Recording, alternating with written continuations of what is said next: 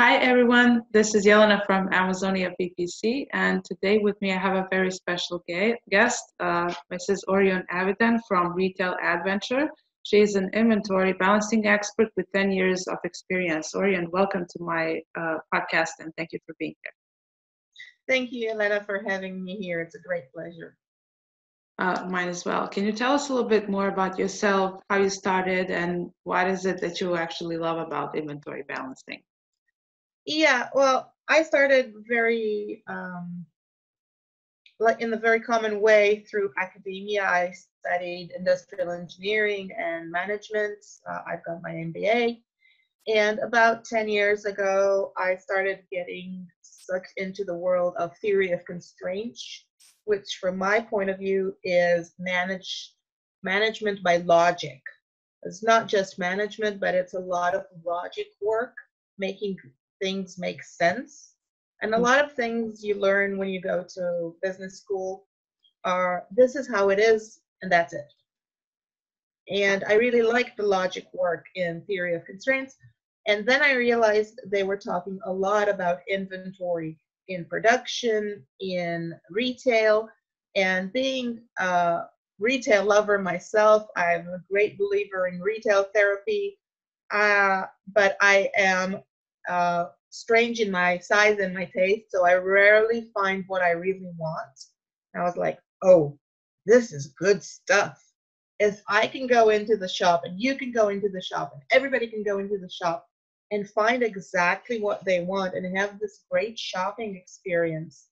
And at the same time, the shops will have a really good business and there won't be any more talk about retailer magazine or stuff because that doesn't make any sense. Shopping is not going to go away. And as much as e-commerce is amazing, and it is amazing, it's not going to replace all shopping everywhere.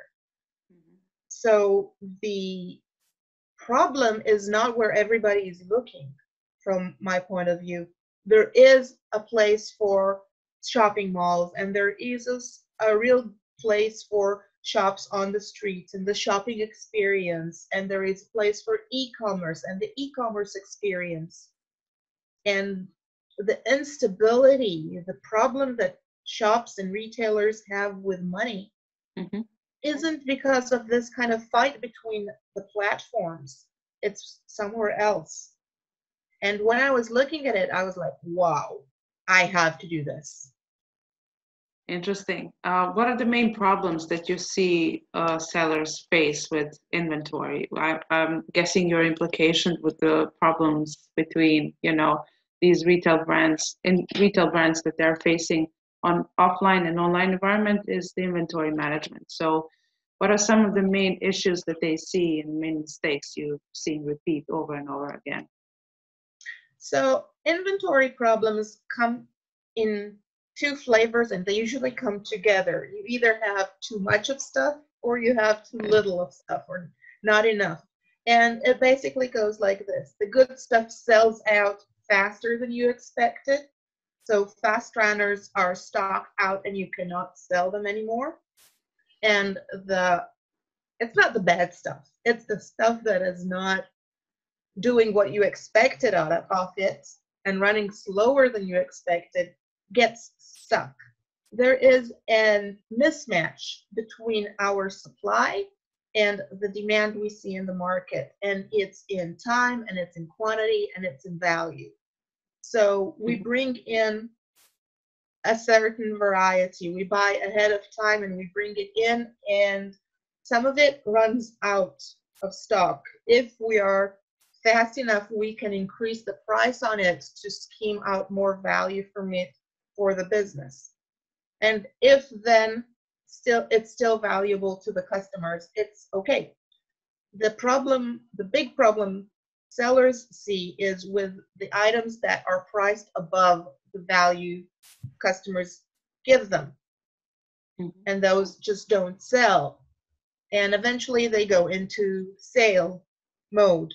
And we have the sale months of November when we go from one selling holiday to the next. In Israel, we have Shopping IL, and then you have the Chinese 11/11, and then you have Black Friday, and you have Cyber Monday.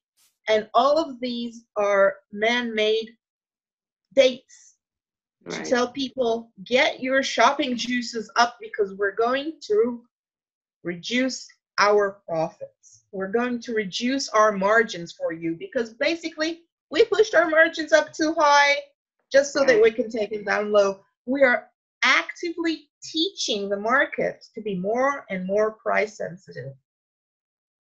But there are some items that never reach sales. Do you know why? Because they sold out ages ago and we don't have them, and we understand there is no reason to sell them at a reduced margin because they sell well at full price. And the reason they sell well at full price is because they give real value to the purchaser, to the customers at full price. There is something about them, whatever it is, color, size, brand, that satisfies their need, and they do not need us to reduce the price. They are getting enough value at full price. Interesting. How do you know when a price is too much and when a price is too low? Well, the market tells you if it sells at a good enough pace, at a current price, you just test. What happens if you bring up the price a little bit? Does it still sell? Until you slowly bring it up until it stops selling, and then you say, this is the price point, this is the sweet spot. And it depends on strategy and it depends on supply. If you can supply all amounts, then you can, at a reasonable price, then you can price lower and still make a profit. Where do you want your brand to be? Where do you want your supply to be? It's a give and take, but if something is selling very, very well, you can usually increase the price a bit, especially if you have been very, very price conservative, if you've been pricing lower to try and drive sales. If the sales are high volume, start picking up the price, see where the volume tapers off, and figure out where you want to be there. I'm not an expert on price elasticity, but there are people who can just look at your numbers and give you that number, that equation, and you figure out where you want to be on that. It's a lot to do about branding. How do you know a price is too high? People aren't buying. 100% correct. So in the cases when you have excess inventory, what's the best way to handle it, handle that kind of situation? Ooh, that's a great question, because not all excess inventory is the same. You can have actually 9 different types of excess inventory, and I'll share with you in the resources you can share out afterwards the matrix that shows them. It depends on how much excess you have for the item and what type of item that is. If it's a good seller, a top seller, a medium seller, or a bottom seller. So does it belong with the 25% of top sellers, the 50% of the middle, or the 25% of the slowest sellers? Now, how much inventory do you have? Do you have an excess that is just for short-term excess, middle-term excess, or long-term excess? All of this changes the way we look at the inventory. But basically, if it's a good seller, it's just sit down and just continue working as normal, track it, manage it, maybe give it a little shove. I would not reduce prices. Might spend a little bit more on marketing, on PPC, on I don't know, influencers or something to get some more drive to people. driving people to the items, but those are good sellers. They will sell out. Middle sellers, this is where I say be a bit flexible with the price, but try to do, I call it piggyback marketing. I'll Mhm. give you a reduction on this excess inventory unit if you buy that excess inventory unit from the bestsellers. So buy a bestseller at full price, get a medium seller, upsell with a good discount. Not too much, about 15 to 20% at most. I don't think you need more than that. Again, depending on where that item is on your demand curve. If you go and have a lot of excess in the slow sellers, which is where usually people have a lot of excess inventory, sometimes you have a lot of excess inventory when you're looking at how long will it take to sell this inventory. But if you look, it's less than a box. It's a few units, but they're not going to sell. Totally different way of looking at it. Here, I would like you to start thinking of what can you do to make this move now, fast and furious, and eventually just cut your losses. How can you make some kind of value out of this inventory, even if it's not monetary, even if it's just a big campaign about donations? Get something out of it, cut your losses, because it's costing you money and it's taking away your attention as a manager. And it's not making money. Interesting. So when we have a completely opposite situation, when you stock out, like many of the sellers right now are facing this situation, what's the best way to handle that? Well, there is the best way, and there is what are we going to do now because we have coronavirus and the world is in crisis mode. I'll start with the coronavirus, and I will say there is a phrase that I really, really like. It says that a crisis is too precious to be put to waste. So yes, there is a crisis right now, and it means that sometimes it's harder to get your usual sources cannot supply your units, supply times are longer, things are not quite clear. Demand has also shifted a bit, but it's just a bit. And this will work itself out pretty quickly. I know there's talk about how coronavirus is going to keep impacting the world for at least 6 months. Business world is not going to wait that long. Businesses are going to start getting back online faster. What I would like you to do if you're facing this crisis effect is to think about how are you going to manage differently on the day after, because there will be another crisis. There will be another epidemic. I mean, this is not my first ride in the rodeo. I've been through SARS. I've been through swine flu. I was working as a hired engineer in a factory when 9/11 occurred and the world stopped completely. No going in, no going out. People were stuck everywhere all over the world. And eventually, 2-3 weeks later, everything came back to normal for most of us. So the question is, okay, what can we learn for the future? And remember, you cannot plan your inventory for this outlier event. You don't know when it will happen, how strongly it will happen. So if you put your money on protection for such a surprise, you're just going to waste it and run out of money. The idea is to start thinking about business processes and risk mitigation in a different way. So if right now you're only sourcing from China, once this is over and you can recover, start thinking about how can you source a backup source that is not in China. Even better, that is much closer to home.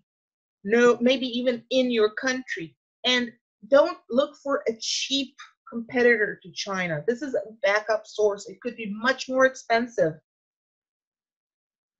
Because in a case of emergency, keeping your business running is much more important than keeping your prices low. And on the other hand, on the regular day-to-day basis, stock outs are something that you should never get into. It's not something that you should resolve. It's something that you need to prevent by managing your inventory flow. And the only way I know how to do it is by moving away from big orders that are set up months in advance to smaller, frequent orders that are flowing in and allow you to adjust and change. Even if your lead time is long, just by creating this flow and reducing the size of decisions you need to make and making them more frequent, you will create a situation that is much more stable and reduce your risk of stock outs. Because if I ordered my best runner now to be supplied 3 months down the line, and I made a huge, big order because I wanted to last for another 4 months after that, and eventually I run out of it ahead of time, and I contact my supplier and I say, listen, I need to expedite. Maybe he can, and maybe he can't. But if I do, let's say, an order every other week, and my best runner will probably be in 95% of those orders, and something happens and demand spiked and I ran out, I can call my supplier and see if he can expedite. I can call the quality assurance warehouse in China and see maybe we can shift one shipment from sea to air freight. I can call the freight company and see if I can move to a faster route or a faster ship at cost, of course. But I have so many other options, other touch points where I can intervene and see what can be done. Do you have any recommendations for some of the countries that might be good sourcing points for sellers outside of China that not necessarily have to be that technically developed, but still be good, reliable sources? Everywhere. Best thing from my point of view is to source inside your country, or if you're in Europe, inside Europe, somewhere where you don't have to, where the shipping is less than a week. Up to a week's time shipping in truck, for example, is really much easier to handle than 3 weeks or 3 months in shipping on sea. So it's not a country, because from my point of view, it doesn't really matter if it's the cheapest option or not. Sometimes buying cheaper ends up being costlier and losing you money. How does that? What I want you to do when you're sourcing is look for flexibility. I can show you a little mathematical example of how buying smaller and a more expensive ends up being more profitable. Yes, for sure. Let's see that. So let me just share this quickly. So can you see my presentation? Yes. So this is a very simple mathematical example. It's not a real life example. I put it together, but it's pretty close to what you can find in real life. And it's 2 options to purchase the same type of item. You can do a $5 per unit purchase, and then the minimum order quantity will be 100. Or you can order much more, 1,000, and pay $3 per unit. And as you can see, it's much cheaper to buy at 1,000 units. And this is a totally deterministic market. I know the lead times, I know the selling price, I know how many units per day there is demand, I know how many days I can sell it. It's a very seasonal item. I can sell it only for the next 45 days. And so two sellers made the decisions. One went with the smaller amount and decided to buy 400 units at $5 a piece, paying $2,000. The other seller said, oh no, $5 a piece is too much. I'll buy 1,000 units at $3 a piece, and ended up paying $3,000. Because of the difference in supply time, the first seller managed to sell 400 units. The second seller sold only 350. And eventually, the first seller made a profit of $2,000, and the second seller only $500. And if you look at the effective price per unit sold, you will see that the first seller still paid $5 for each unit that was sold, but the second seller, because he sold less units, actually paid $8.5 per unit. And in this case, it actually made more sense to buy the more expensive units. What if they sell the same amount of items? What happens then? At 400, Mm-hmm. Still, so the Right. first seller paid $3,000 for his units, and therefore he will be left with $1,000 profit instead of the $2,000 profit. There is a break even here. There are scenarios where, of course, it makes more sense to buy the bigger amount. If both of them sell 1,000 units and they buy everything in advance, it doesn't make sense. But from a cash flow point of view, even if you know you're going to sell 1,000 units, it sometimes actually makes sense to buy them at the smaller amounts because you are committing less money into your inventory at each point of time. And it's the difference between a huge air carrier and a little speedboat, where you can pivot very, very fast if something happens. So there's a balance between profitability and the economy of scale, but knowing your business really well would mean knowing where you're at in terms of between these two scenarios, basically. And that being said, Yes. It might make more sense to order bigger quantities and then get a better price only if you have a guaranteed sales velocity that will sell out fast, so that you don't get stuck with, for example, FBA fees and stuff like that. So, what are the main causes of losing profitability when you have bigger amounts of inventory? Well, when you have bigger amounts of inventory, let me just try and shut this down. Here.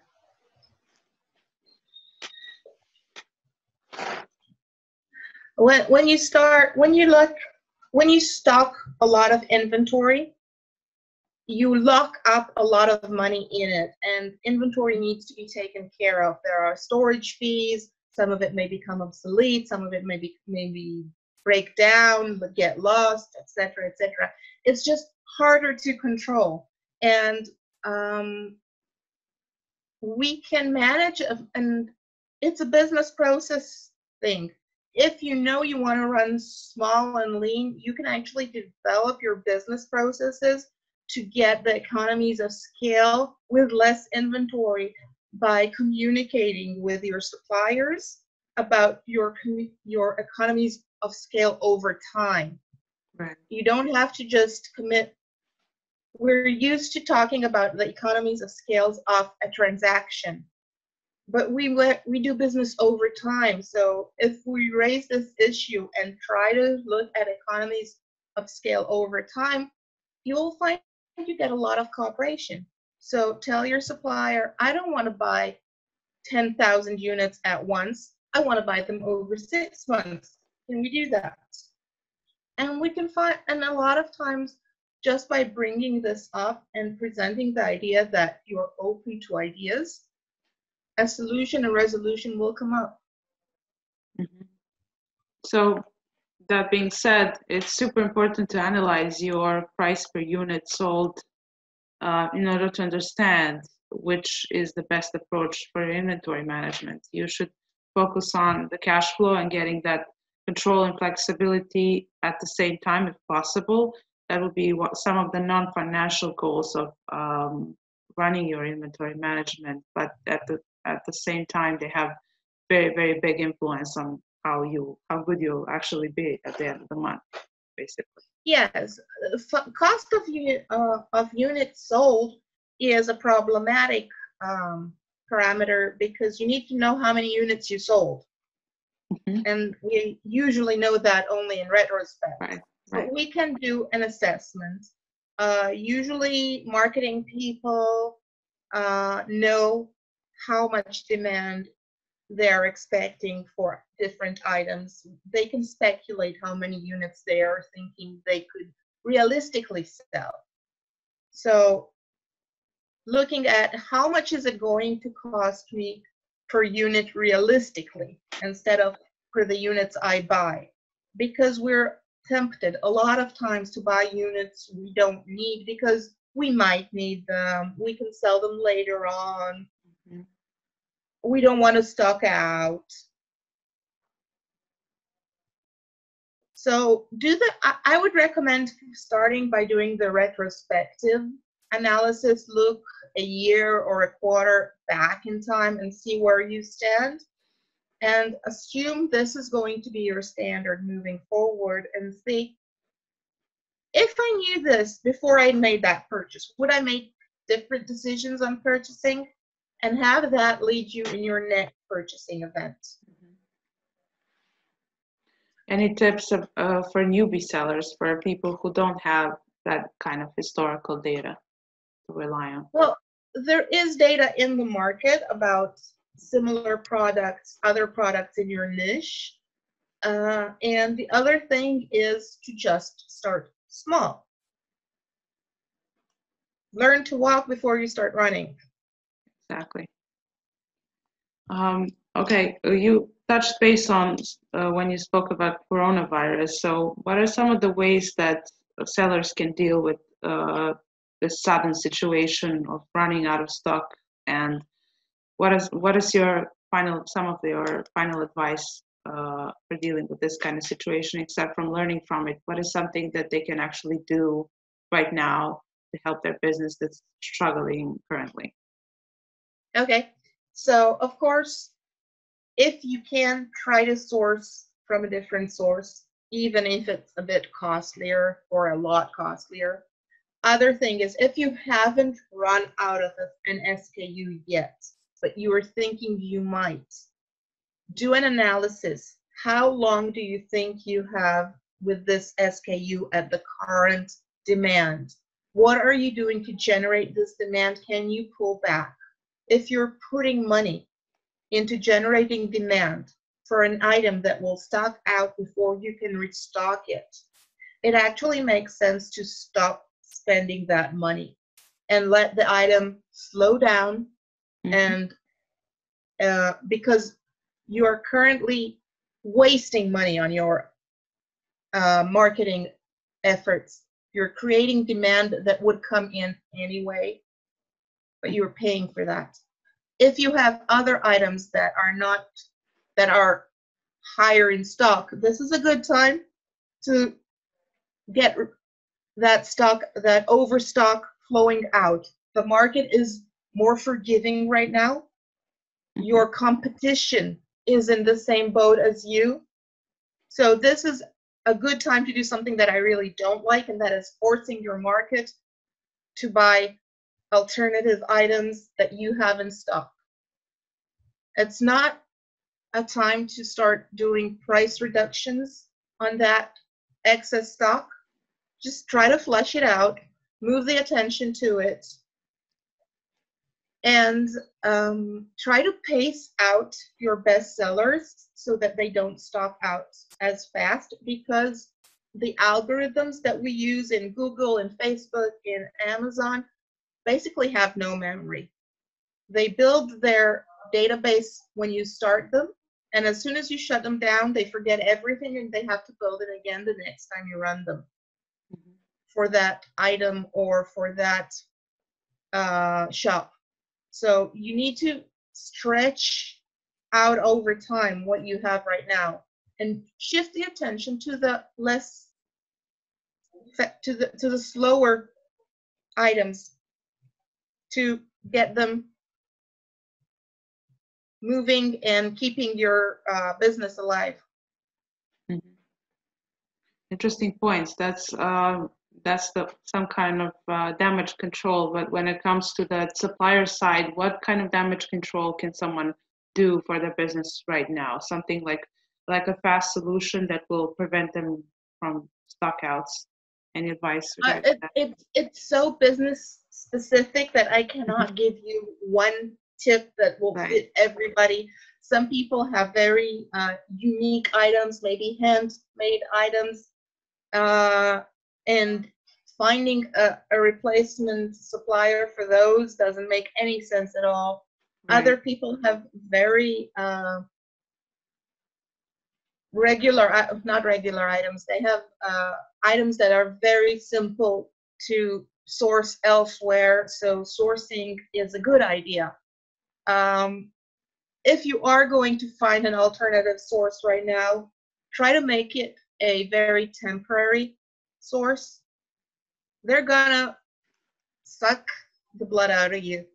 It's their chance to get really good pricing. So think ahead and try to think, this is going to be a one-time, two-time deal. And then I'm going to pull back on them. If they're good, I'll come back later, but you need to improve your negotiating stance with them.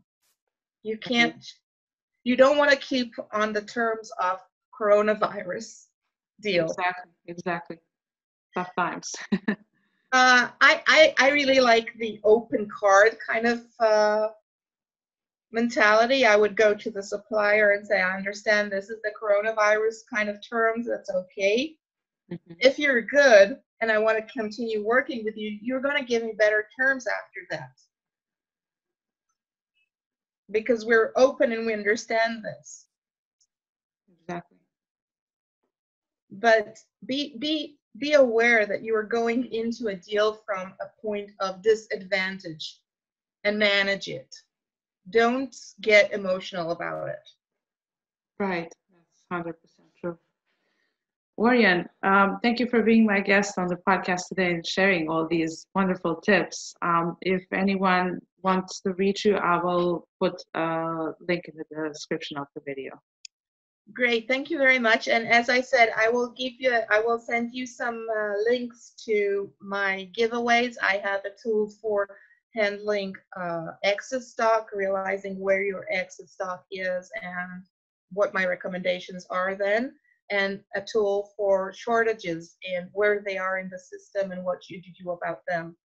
And they are free to use, and I hope they help everybody. Brilliant. I'm sure a lot of people will find them useful, so we'll make sure to add them to the video description. Great. Thank you very much. I enjoyed our talk very much. Me too.